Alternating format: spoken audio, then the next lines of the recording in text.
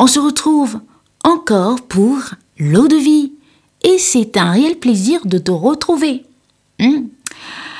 Aujourd'hui, nous sommes dans le livre des Psaumes. Psaume 37, la strophe 7.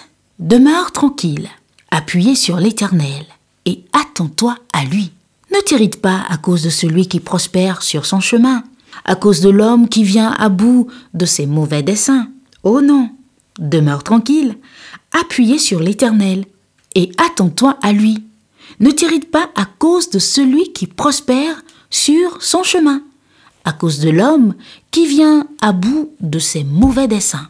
Et ce conseil, c'est le livre des Psaumes qui nous le donne en ce jour. Psaume 37, strophe 7.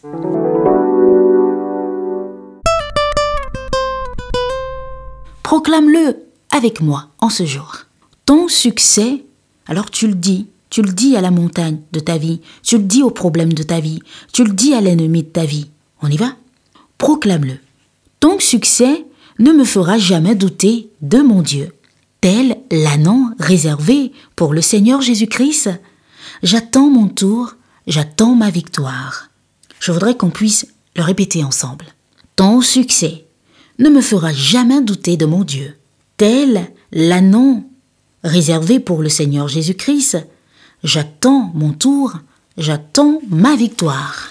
Assuré de cette foi en toi en ce jour, je voudrais te dire jour de grâce et de bénédiction. C'était l'eau de vie avec Dodi Juliette Pessou.